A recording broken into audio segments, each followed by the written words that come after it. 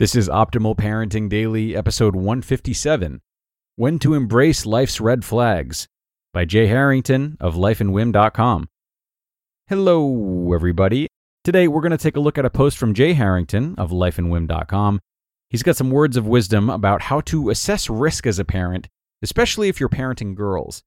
I think all parents will like this one, though. So let's jump right in and start optimizing your life.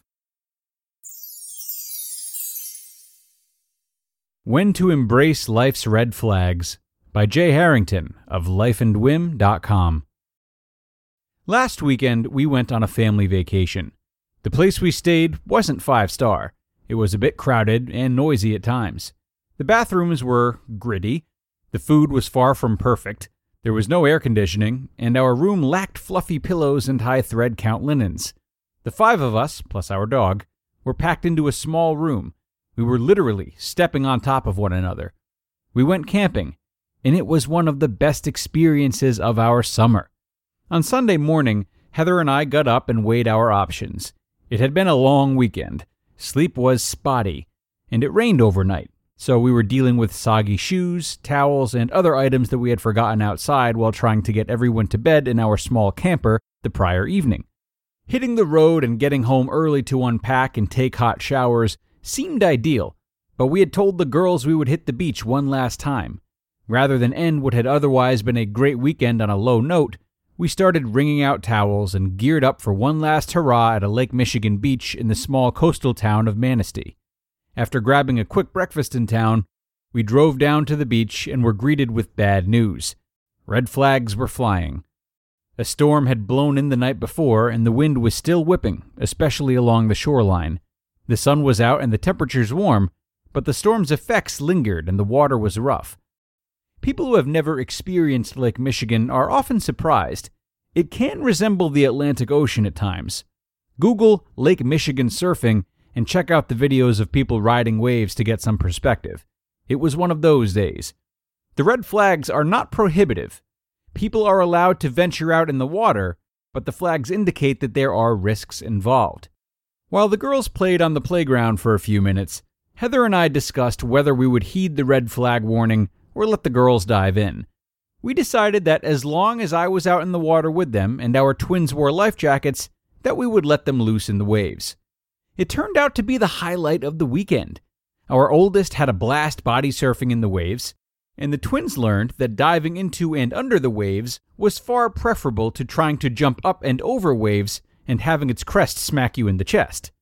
It was exhausting and exhilarating for them, and we had a quiet, peaceful ride home as the girls snoozed in the back after all of the sun and surf.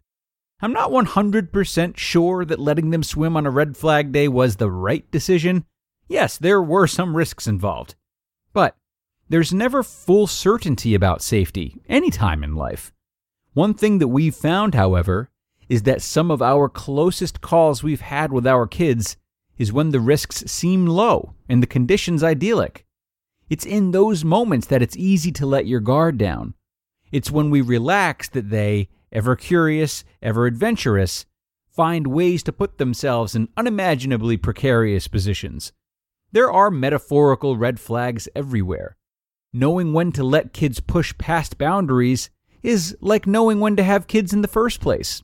Uncertain. As the father of young girls, I'm particularly attuned to this. I know how I played as a kid, rough and tumble, but I find myself wanting to protect and shelter my girls more than I believe I would if I had boys. Apparently, I'm not alone in this instinct. A 2015 study published in the International Journal of Environmental Research and Public Health found that girls are less likely to be exposed to the benefits of risky play, which refers to unstructured environments involving perceived elements of danger. Think running through the woods unsupervised, moving at high rates of speed, and dangling precariously from monkey bars. The study found that we, as a society, are teaching girls to be scared, and that they are more vulnerable to risk than boys. As a result, girls are not benefiting by developing the social skills, resilience, creativity, and self-esteem that risky play fosters. Kids need to learn to respect red flags, but not always adhere to them. Growth comes from pushing past them. It's easy to be crippled by fears of bad consequences. This is true throughout life. As adults, red flags come in many different forms, from fears of not fitting in to settling for comfort over chasing your true calling. There are potential downsides to each decision. But life is too short and precious to always travel the safe, smooth path. Sometimes, despite the red flags, you have to dive right in. You just listened to the post titled, When to Embrace Life's Red Flags by Jay Harrington of lifeandwhim.com. And thanks so much to Jay for this great post today. I really like this one. It's just so important for parents to regularly check in with themselves about how much they're protecting children versus how many mistakes they're letting them make and learn from on their own. There's definitely a fine line, as Jay mentions, but I love the note he ended on regarding the respect of red flags, even if there's not always adherence to them. So if you struggle to know when it's all right to allow your children to push past those red flags, another way of keeping tabs on this matter is by actively discussing risk with your children.